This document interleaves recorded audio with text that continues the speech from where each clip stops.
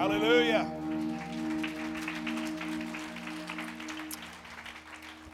How many of you are thankful for the goodness of God? Say amen.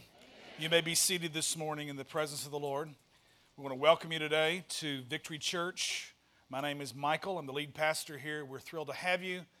There are a number of great churches in our community in West Memphis and Marion that we know that you could have visited this morning. We thank you for coming and being our guest. If it's your first time, we welcome you here. If you're back again, we're thrilled that you've come back to check things out and worship with us today. I had a wonderful series of Thanksgiving celebrations over the weekend. Everybody was so kind to extend an open door. This is the first year that I've not had my children in. Drew and Holly, who are now engaged to be married, went to Abilene to Holly's parents for Thanksgiving with them. And Abby stayed in New York City because she's going to be with us a little extended time in December. And so I went to some friends' house in Jonesboro, where they always have what they call a Friendsgiving. They have their own family, and then they have a just massive house, and so they always bring in a lot of strays that don't have family coming in, or maybe they don't have family at all. And so it was great to be with a lot of college friends that I haven't seen in a number of years and be able to celebrate time together. I have some stories I'm going to share with you later in the message. And then I enjoyed again on Saturday with the Graftons here in the church. We had a great time together and laughed and cut up and had delicious food and great time together. And so hope that you had plenty. Probably most of you in the room had more than you need to. But we're going to just extend forgiveness for that in Jesus' name. Everybody said amen. Today's a new day. Tomorrow the diets start, okay, as best you can. Between now and all of the Christmas parties that you'll be doing with work and holidays, this is a great season. I love this time of year.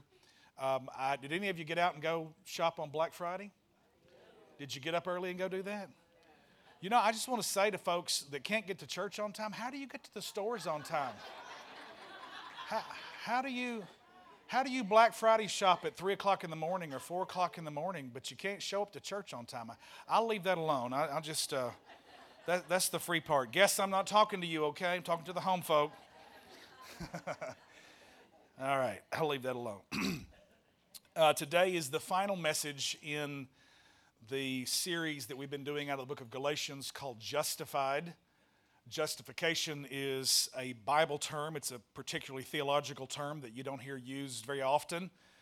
It's a legal term, which means to be made right. And so when we're teaching a concept from the book of Galatians and calling the series Justified, it's important that we let the Scripture say what it says about what justification is. And the Bible clearly teaches justification by faith alone. And that was brought to bear after 1,000 years of darkness in the Church of Jesus Christ. Through the Dark Ages, Middle Ages, we had a period where church tradition really began to reign supremely over the written word of Scripture. And so to the forefront, God brings the likelihood of a German monk by the name of Martin Luther.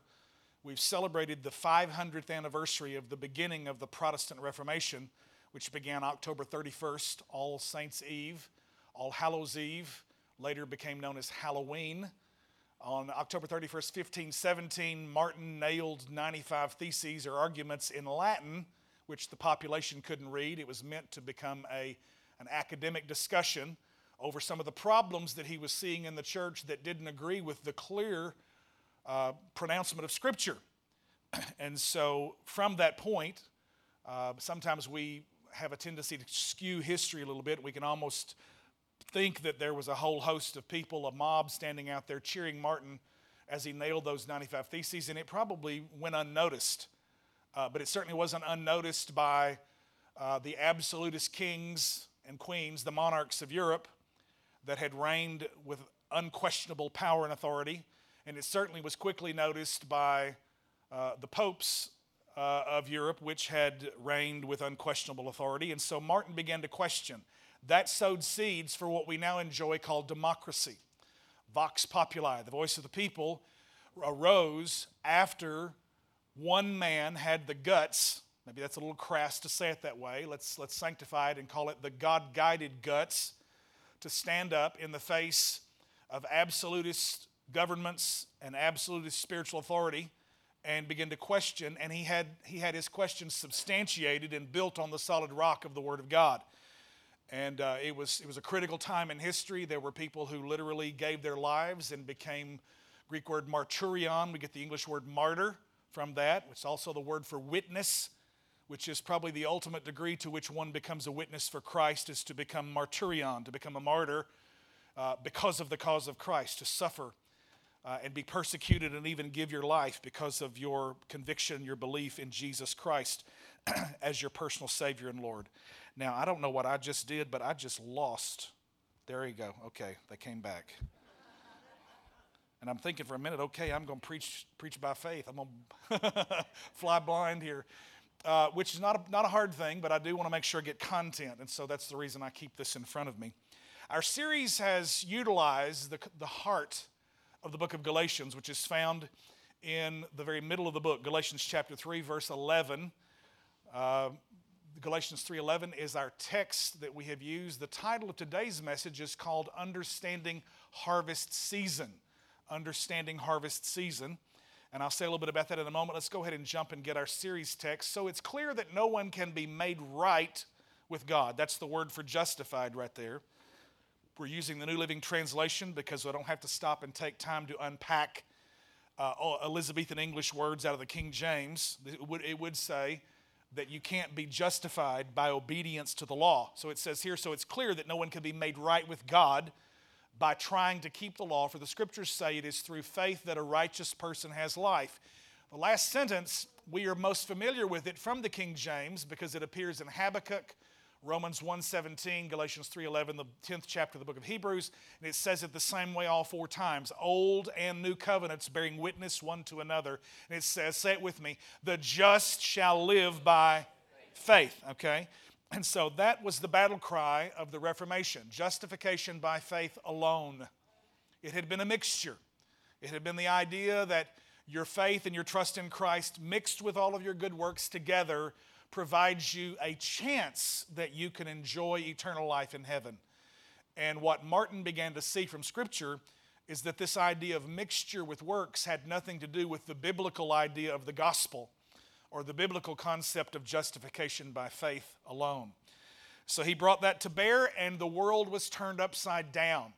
He began to preach messages in the language of the people, in their common vernacular, and he preached sermons in German, and he printed, utilizing the technology of the day. He utilized Gutenberg's printing press and printed the first translation of the Bible in German. And not only an exciting revival ensued, but a reformation took place. We've seen revivals take place throughout history, a series of events over a period of time, lasting sometimes even into the decades, but it doesn't have an ongoing influence on all of culture the way a true reformation does. And so today, 500 years later, I'm not just saying God send revival, I'm praying God literally at the very foundations of our culture, shake this, O God, and what has left over, what cannot be shaken, the Bible says in the book of Hebrews, that we'll have a kingdom that cannot be shaken. So that's my prayer, that God will not only send us revival and pour out the Holy Spirit, but God will raise up leaders so that we can affect all of the areas of culture, media, and the arts and science, and see the kingdom of God advance. Somebody, if you believe that, say amen. All right, our text for this morning's message as we close, this is the number 9 in the series out of Galatians, and we're calling it Understanding Harvest Season. The Bible tells us in Ecclesiastes 3 that to everything there is a season. There's a time to plant, and there is a time to harvest. I'm thankful that in my own personal life and in this congregation, we are in a mega harvest season. We heard from First Community Bank on Tuesday this last week, and they were waiting on the final of getting my medical records released for a $1 million term life policy. That was the minimum they would take to hold in collateral at the bank, because we've got our new $3.5 million loan has been approved.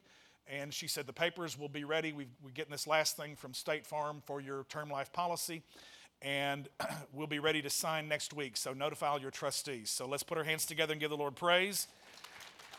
Now, Let me say this. I have no idea what Flintco's going to do. They might say, okay, we'll start next week and we'll be announcing a groundbreaking. And they could say, you know what, with winter coming, we're going to wait till spring. I hope that's not the case. I don't have any beginning or any preemptory kind of knowledge about that at this point. So just pray with me for a light winter and for them to get started so we can be in about July or August of next year. And if not, then it'll certainly be by November or December. So 2018, you're going to be sitting in a new seat in a new building giving God praise on our property out there. Put your hands together and give the Lord praise. Amen. All right. Our text for today's message is Galatians chapter 6 and verse 9. Read it out loud with me, please. Here we go. So let's not get tired of doing what is good. At just the right time, we will reap a harvest of blessing if we don't give up. Say it again, one more time like you mean it. Here we go. So let's not get tired of doing what is good. At just the right time, we will reap a harvest of blessing if we don't give up. The King James says it this way: do not grow weary in doing good. He says, for in due season, everybody say due season. Here it says at just the right time, in due season we will reap if we do not faint. King James says we will reap if we do not faint. So I'm excited that we're in a harvest of blessing. And how many of you know harvest time is never quitting time? Nobody quits in harvest, because if you've made it through plowing and you've made it through planting and you've made it through cultivation and you've beat back all the pestilence and you've cultivated, put out the herbicide and you've sprayed the Roundup and you've gotten the whole crop in there and it's growing and it's ready to be harvested, that's when you draw in a good breath and you get your second wind and you finish it. You finish the course, because you know great blessing is just over the hill and great celebration follows great blessing. So harvest time is never quitting time.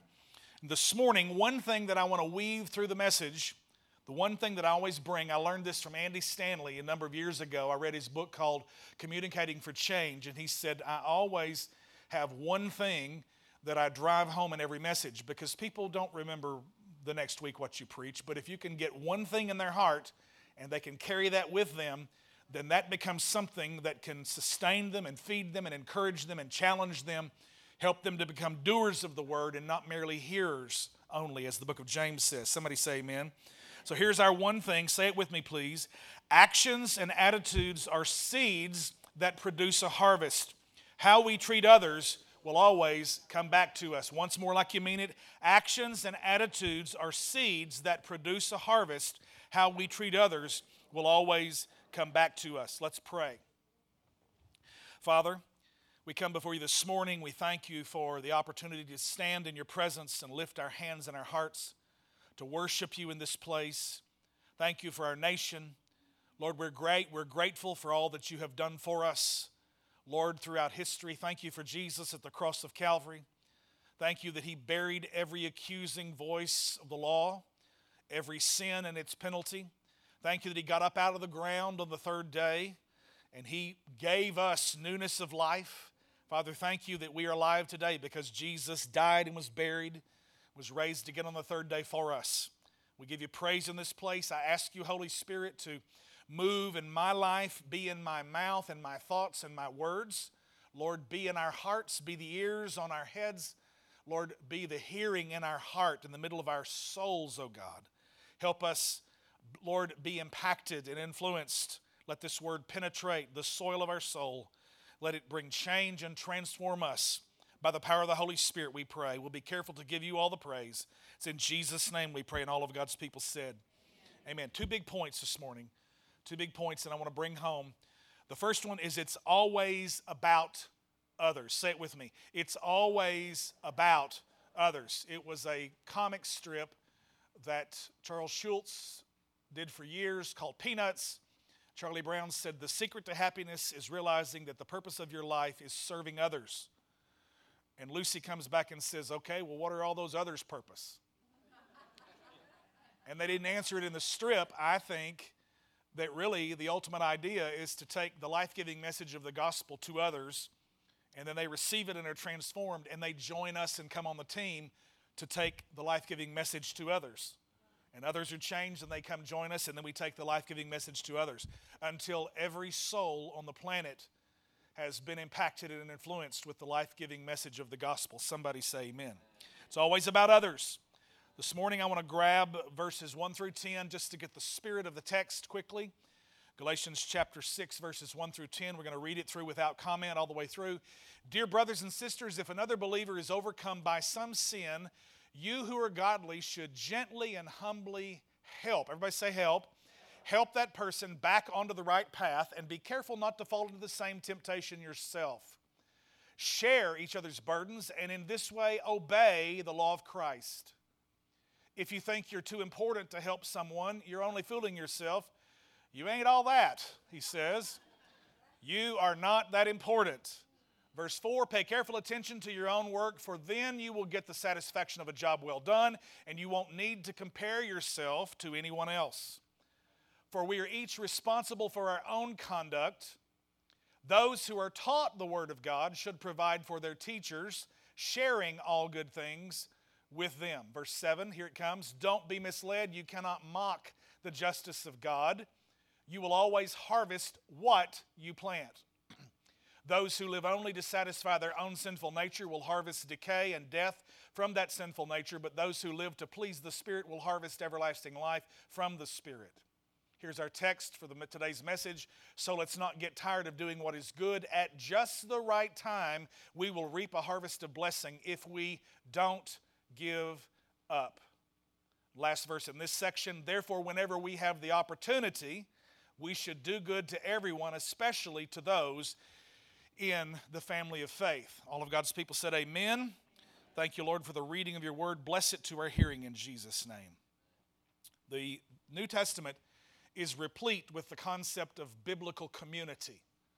Over and over and over, some 59 different ways, the New Testament writers, through the Gospels, through the Pauline epistles, through the general epistles, Book of Revelation, it says 59 different ways, something one to another, or one another.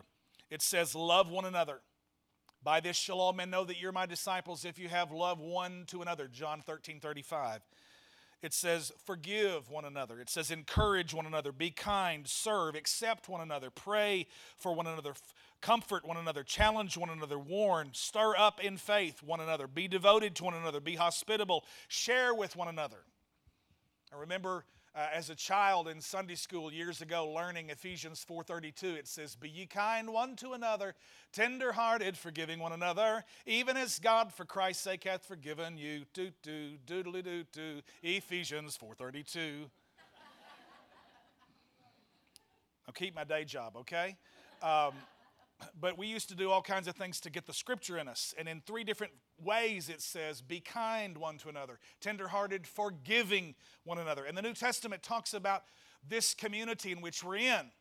It's easy. Let me just say this. It would be so easy just to follow Jesus if I didn't have any of you in the process with me. But it's all of us. I'm in the mix too. Because when you get Jesus, you get all of his clan. You get his family. Just like the experience that you might have had at the Thanksgiving table. I don't know if you had any fireworks or not with your in-laws and your outlaws and all of those others that were there. Usually there's a nice, interesting discussion that pops up at some point. Usually at every family table there will be a raging liberal and there will be a hard-hearted conservative at all of them that are extremists on both ends, and they both think the other is the devil, and they're both idiots. And everybody else usually just watches or listens to the ping pong match back and forth. Or it's an interesting religious discussion which turns into an argument. And, it's just people. It's like the age-old thing. It's the people that are the problem. As somebody said one time, I love the ministry. It's the people I can't stand. Teacher says, man, I love teaching. It's the students I can't deal with. Somebody else says, I love my job. I just hate the public. How many of you know people, they're the most wonderful, relationships are the most wonderful thing in life and the most painful thing that we have to go through, because it's where really we die on the cross. The daily cross of taking up our cross every day is the cross, the upward bar of reaching up to love God with all of our heart, soul, mind, and strength. And then the outreaching bar, the horizontal bar of loving others as ourselves. I'm good at loving God with all of my heart. It's all the rest of you that I struggle with. Now, anybody else in the room free enough and real enough to say, I know exactly what you're talking about, Pastor?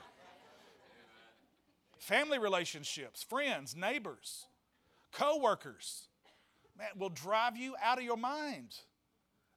And it's where you really get to prove whether or not you have last week's message, walking in the fruit of the Spirit. Love, joy, peace, and a package of figs, all 9. Love, joy, peace, package, PKJ, patience, kindness, goodness, figs, faithfulness, gentleness, self-control. That's the way I know I can quote. See, it sounds so sharp when I can give you all 9, but when I tell you how I do it, I use all kinds of little ways. Because Jesus was always looking for figs on a fig tree. So the fruit of the Spirit are love, joy, peace, and a package of figs. That's the free part. Wasn't even in my notes. All right. 59 times in the New Testament, he tells us something about the one another's. And we're going to see another one right here in this passage as we look back. The first section here I'm talking about, God tells us to bear each other's burdens. Everybody say bearing burdens. Okay, so if you're taking notes, we're talking about bearing the burdens of other people. Dear brothers and sisters, if another believer is overcome by some sin, you who are godly, King James, the Greek actually says you who are spiritual. Okay, so really if you're walking with God in a living, growing relationship, then you can be classified as being godly, being spiritual. Okay? Because if you have a living, growing relationship, you can't keep practicing sin and stay in it. The convicting presence and power of the Holy Spirit is going to work on you. You're keeping the channels open by confessing known sin and letting the Spirit of God deal with you and learning daily, not always being perfect. That's not what it's about, but it's about growing in Him, okay? And learning to receive the correction that the Word of God will bring. If I'll just open it and open my heart, not just for me to read it, but to allow it to read me. I just said a mouthful and I didn't get an amen at all. Really, when you open the Word, you don't read it, it reads you. Come on, saints. And so he says, you should gently and humbly help. Now, for 6 chapters, 9 messages today as we conclude this one, Paul the Apostle has been dealing with legalists in the Galatian churches.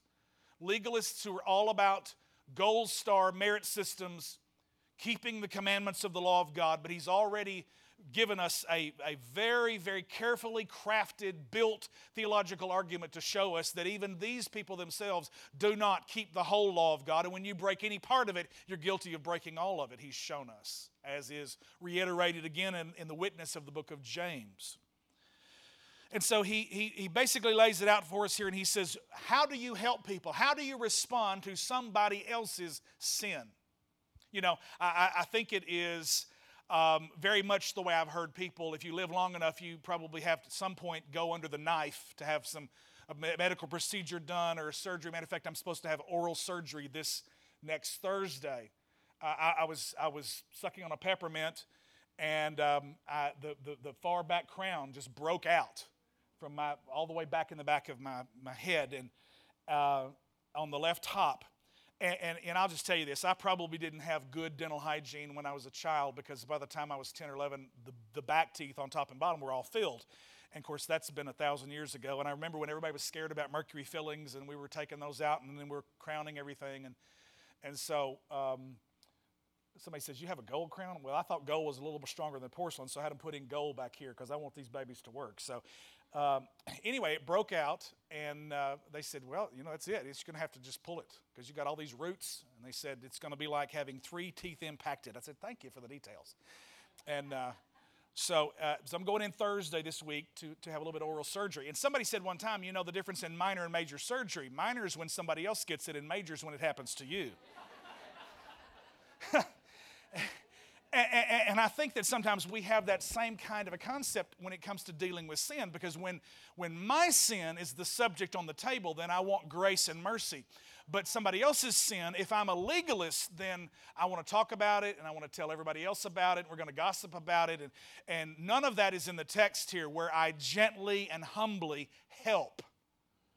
Because gossiping about it and tattling on it and uncovering, disclosing it, shouting it from the housetop, somebody else's sin, is not gently and humbly anything, and certainly it's not help.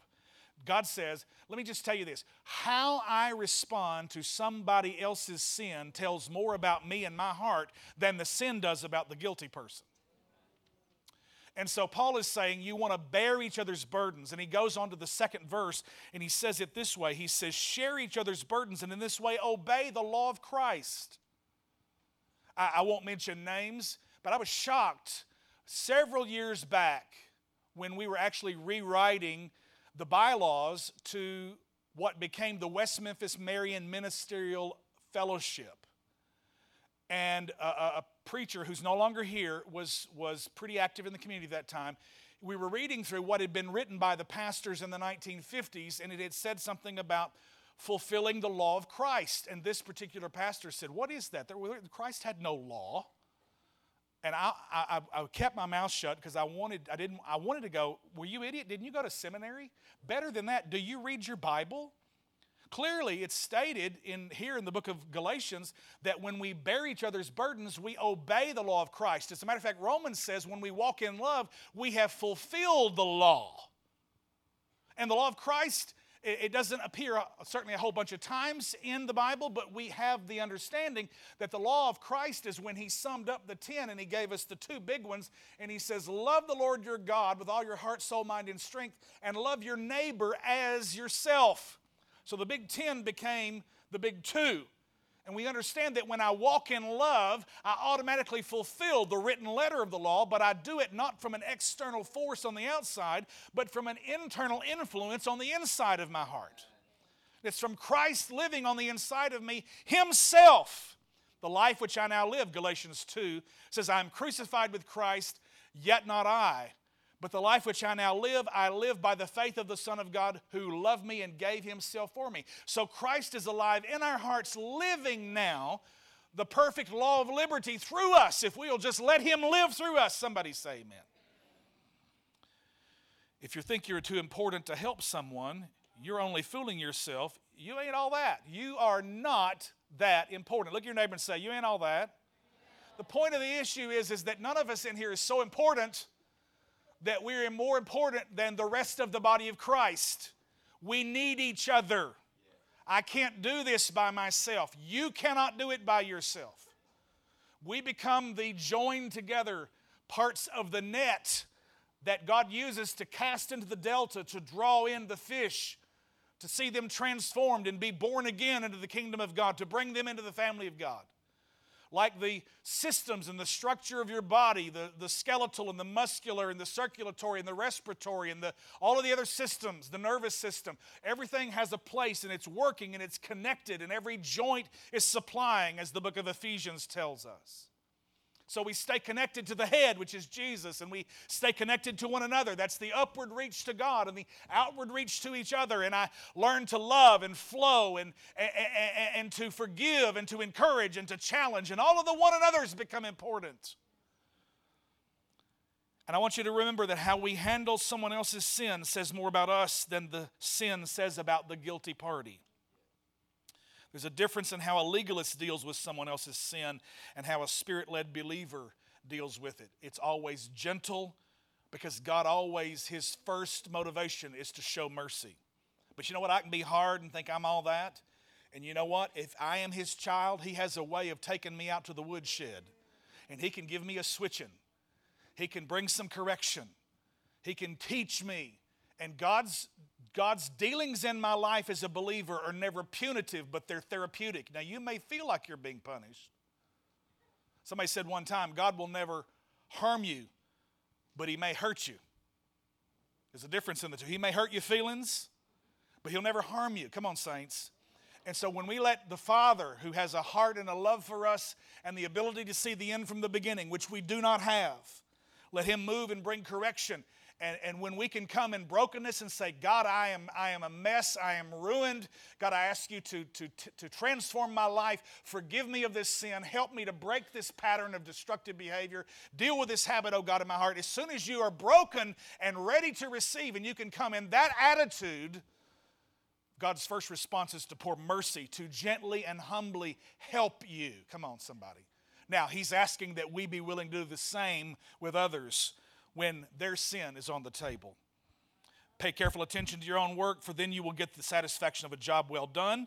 Everybody look at your neighbor and say, mind your own business. You don't need to compare yourself to anybody else. Just do your job. Be faithful. Show up on time. Be committed. Have a good attitude, even when you have to decide to have a good attitude. Some days I don't want to get out of the bed. And the last year that I've been through in losing my wife to such a tragic set of circumstances, I truly can stand before you today and tell you that God has, I don't think He's finished, but He's begun the amazing process of healing my broken, wounded heart. And I can sing the words now and mean it. It is well with my soul. I can say that, and I can say, God, thank you for bringing emotional health back to me. And I talk to her sometimes. I go, honey, pray for me. You're in a better place than I am. You know, I know that without a shadow of a doubt. Pay careful attention to your own work. Satisfaction of a job well done. You don't need to compare yourself to anyone else, for we are each responsible for our own conduct. Verse 6 says this, those who are taught the Word of God should provide for their teachers, sharing all good things with them. Now, I'm not going to take a long time on this, because I don't want anybody to think that I'm after you doing anything for me. This congregation has been generous with me. We've been so good to me and my family.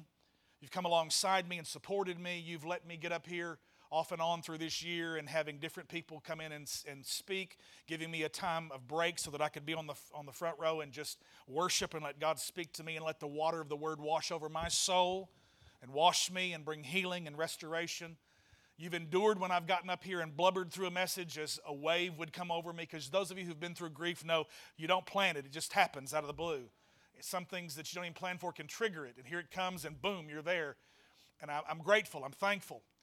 Tim Keller, a hero of mine, pastor, Redeemer Presbyterian Church in New York City, says this. He says, gratitude is what you feel. Thanksgiving is what you do. I'm grateful, but people don't know it until you tell them, till you give thanks, till you're thankful. And so I'm giving you my thanks now. Much love over and over and over. And I'm telling you, I'm grateful for all that you have done. But I want to tell you, God intends not only for us to bear burdens with one another, but to share blessings with one another.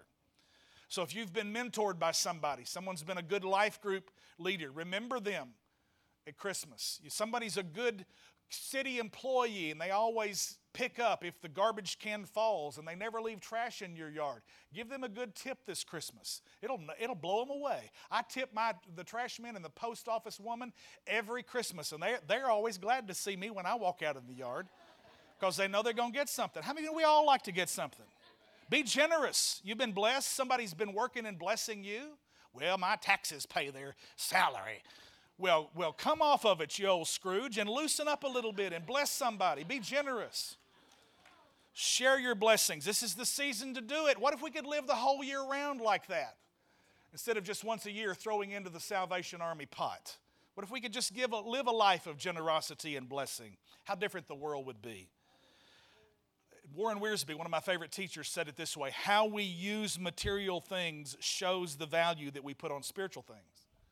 Because there is an eternal realm that we choose to either live with that perspective or not. We can use people for things, or we can use things to bless people.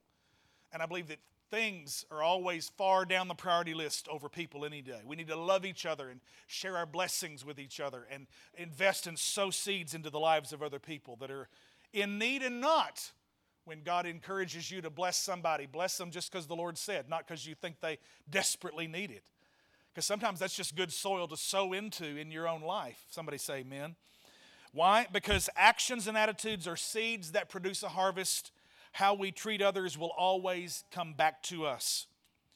Verse 7, harvest principles. If you've got space on your notes or you're taking notes, write these things down. I'm going to give you 3 principles real quick that are good harvest principles that we glean from this. Now let me say this to you this morning.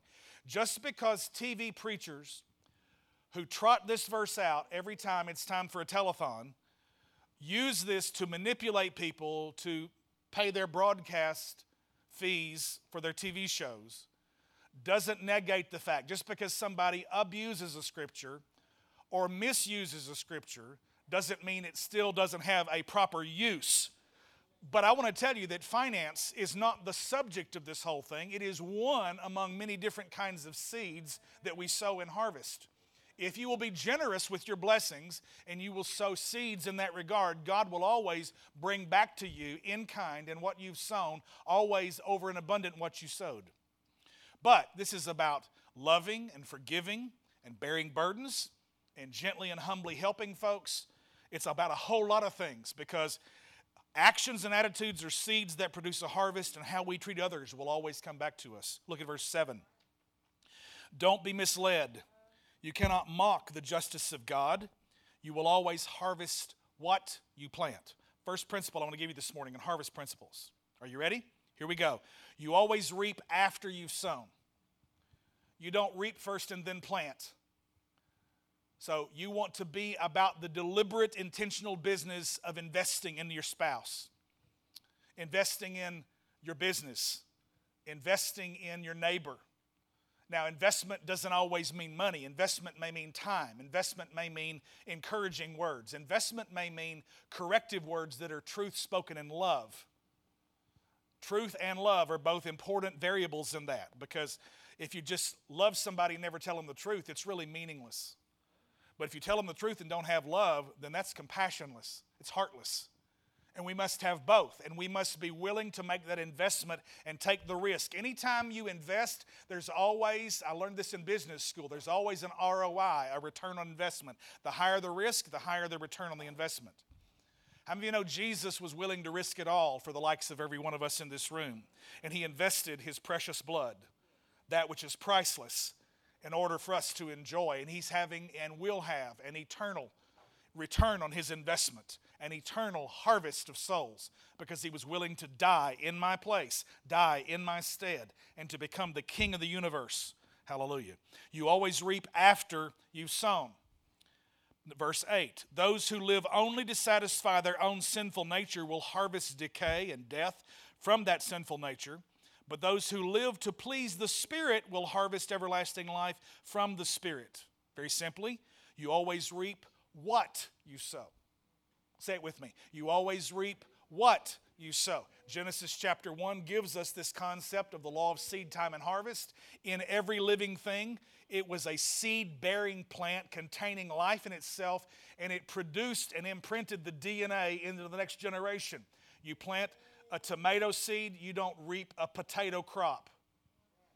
Miss Shirley Caesar, the great black gospel singer, tells us, I'm thankful because I've got tomatoes, potatoes, greens, beans, ham, lamb, whatever it is, she just, if you've never heard that. But it's like the old codger said it this way, you don't plant maters and get taters, because every seed produces after its kind. When God made man in Genesis 1:26, he said, let us make man after our image and in our likeness. And so there is a kind, there is the image of God, there is the imago Dei, there is the imprimatur of God that's been stamped into the soul of your life. Even though in sin that image is marred and broken, there is still the image of God, which requires that every human on the planet be given and deserves what we call human dignity. Regardless of race or creed or belief or color, or even, I believe, even orientation or lifestyle, even though I don't agree with someone's lifestyle, whether you want to argue it was a choice or they were born that way, that's a side issue. They still deserve to be treated with human dignity and respect and love. That's the free part. I didn't have it in my notes. How many of you know sometimes we can just get all tied up and wrapped up in whatever our personal political persuasion is, and we are drawn to all the talking heads of whichever side. And the tragedy is that we end up demonizing the other side, and we never get anything done.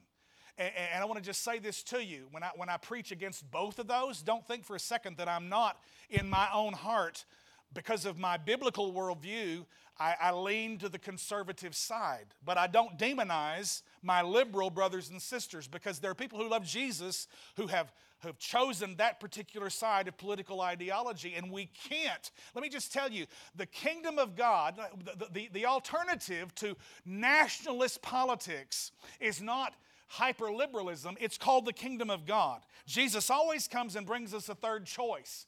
And I want to tell you, if you're on either of those sides, if you're a hardline conservative or you're a flaming liberal, either side, let me invite you into the third choice. It's called the kingdom of God. Come on, somebody, put your hands together and give the Lord praise. Because both of those ideologies will end up, it's a zero-sum game, and you end up as a loser.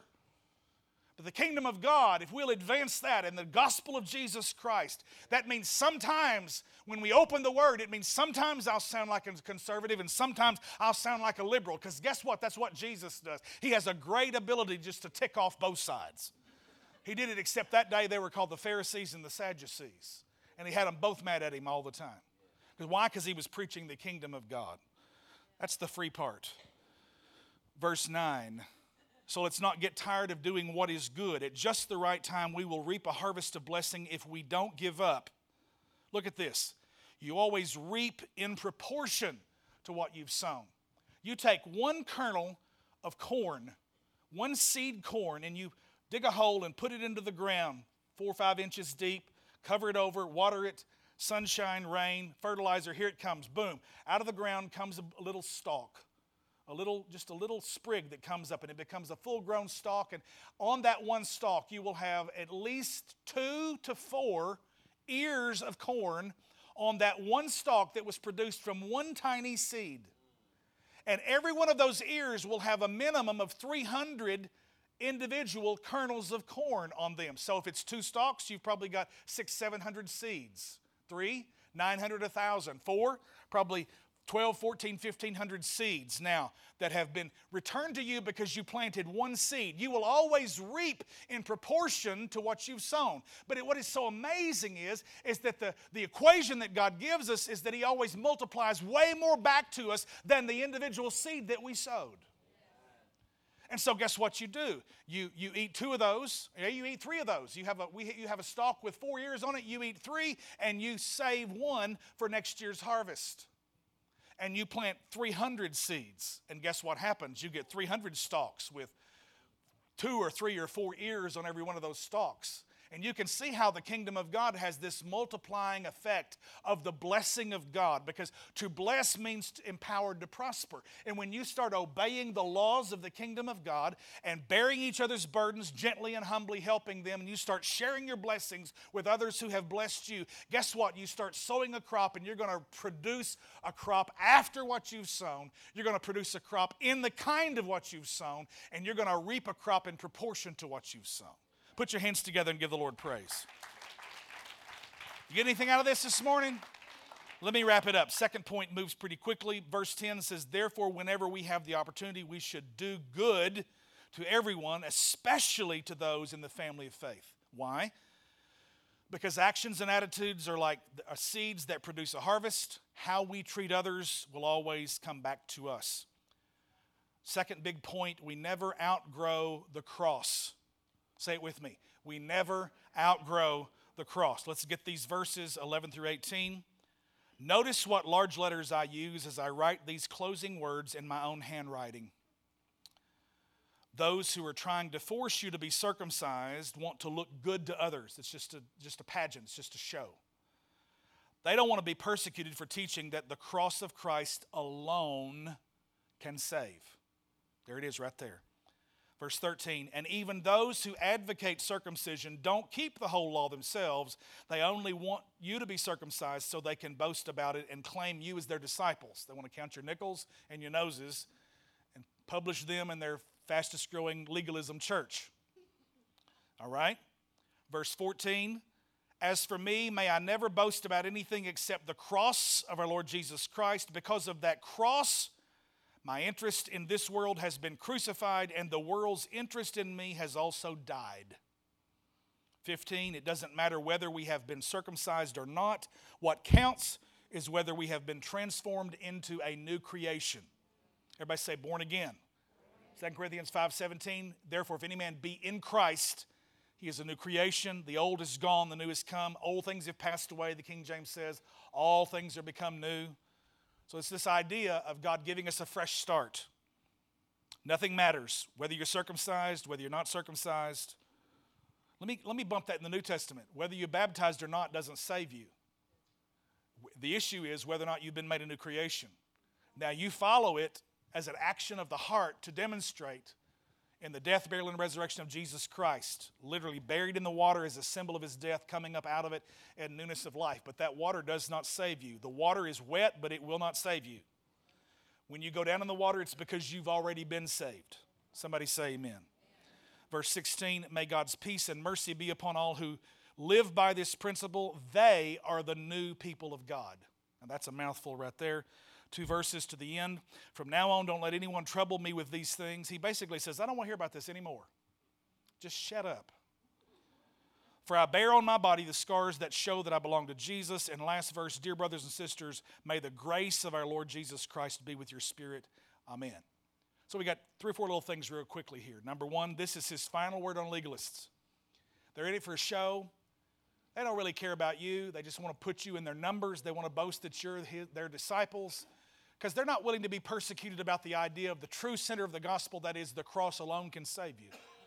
And so Paul's giving a final word, and he basically says in verse 17, don't want to hear about it.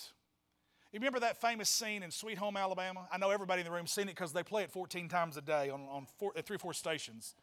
Sweet Home Alabama, you remember Reese Witherspoon, and she's at the wedding, and she's about to marry the handsome, rich, young daughter or son of the mayor of New York City, and Candace Bergen is the mayor.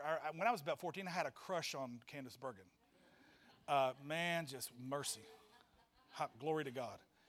Just thought she hung the moon. I don't know, I'm telling you that, it just came out, so I guess I'm just revealing the hidden secrets in my heart. And I remember basically when Reese Witherspoon makes the decision, because she gets the word from the lawyer that she's not yet divorced from Jake. Is that his name in the movie? Yeah. Come on, all you know, you've seen the movie. And so she's sort of a little bit tentative. She's standing there holding the pen, and she starts to sign it, and then she backs up, and she looks at her fiance, and she says, you don't want to marry me. And he says, I don't. And so she makes her statement, and the mama gets mad. Why don't you go after him? Don't you let that young hussy, whatever she said, called her, shut you out like this? You're going to be the next president of the United States. And the mama, Reese Witherspoon's mama, said, now she said her piece. That's all there is. That's the bottom line. Don't want to hear any more about it. And you remember the mayor comes back and she says, oh, why don't you go to your double wide and fry something? And Reese wasn't going to have that, so she doubles up her fists and knocks the mayor out.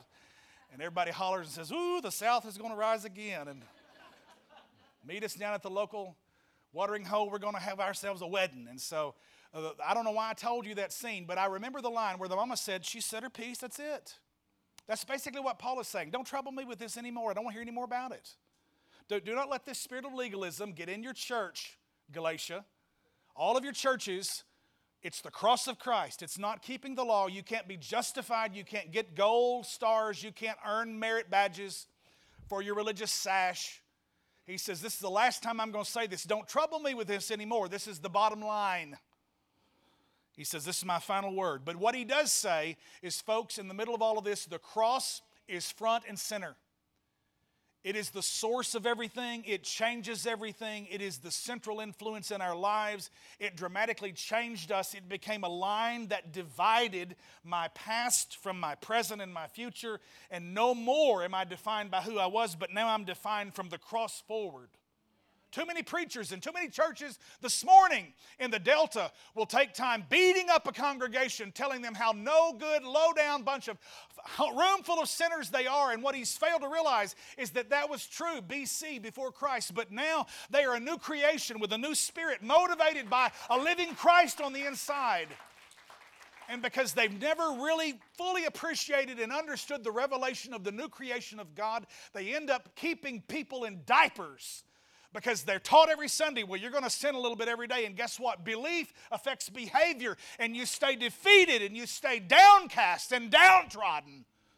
When if somebody would just preach Christ consciousness and righteousness consciousness and new creation consciousness because of the cross, hallelujah. I'm going to fool around and get a little bit passionate about this. As for me, may I never boast about anything except the cross of our Lord Jesus Christ. Because of the cross, my interest in this world has been crucified, and the world's interest in me has also died. You keep coming back to the cross, and it will radically transform. Your spirit has already been changed, but God begins to work on your soul, your mind, your will, your emotions. Your mind is what you think. Your will is what you want. Your emotions are what you feel. And until I'm willing to lose that suke, that soul life of my mind, my will, my emotions, and let it die for His will, His mind, His emotions for me. And I begin to see what He thinks about me and what He wants for me and what He feels for me, then it begins to transform who I am from the inside out. Hallelujah. Are you getting anything out of this morning? It doesn't matter whether we've been circumcised or not. What counts is whether we've been transformed into a new creation. That's the bottom line right there. May God's peace and mercy be upon all who live by this principle. He says, for these are the new people of God. King James says, upon the Israel of God. I'm not undoing anything with national Israel or the piece of geography in the Middle East. But the eternal purpose of God that He purposed in Christ Jesus is tied up not in your natural birth, whether you are Jew or Greek, or male or female, or bond or free. Come on, Galatians 3:28-29 tells us that in Christ none of that even matters anymore. It doesn't even count. But it's whether or not you're in Christ or not. It's not your Jewishness that makes you the people of God. It's when you've been born of the Spirit and you've been born again. It's not your first birth that makes you, it's your second birth. You must be born again. Jesus said that to a Jew one day in John 3. His name was Nicodemus, a teacher of the people. You must be born again. So the people of God that God's talking about, the covenant people of God now in the new covenant, are these people who have been transformed and are in the new creation. Everybody say, that's me. Here we go. Let's finish it this morning.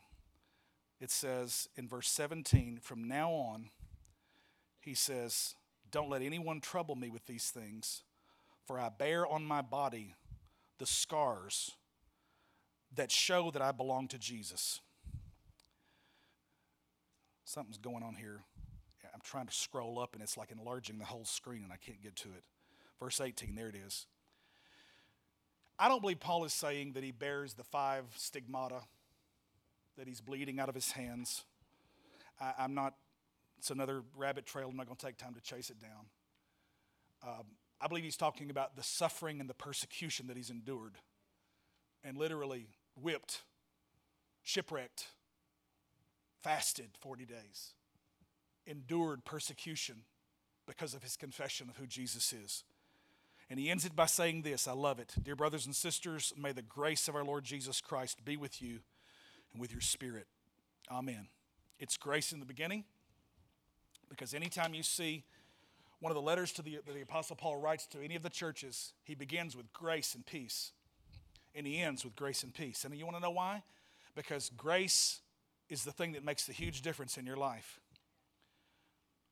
Somebody said one time, if you don't preach grace enough that until folks think that they can do anything and get away with it, you're not really preaching grace. But you keep preaching grace to remind them that grace is not an excuse to stay in your sin. Grace is the power of God to be delivered from it. Put your hands together and give the Lord praise this morning. I sat at Thanksgiving. They probably had 50 guests in their home and tables in all the various rooms. And I sat at the table, and there was another doctor sitting beside me that I've known for years. Really wonderful brother, probably one of the most fantastic drummers I've ever heard. Second probably only to our guy. By the way, let me just stop right here and just say this. Brett, I don't know if you can hear me in my office back there. They're watching the service on TV. Do you know that out of all these years, 7 years Brett has been playing for us, he has never missed one Sunday?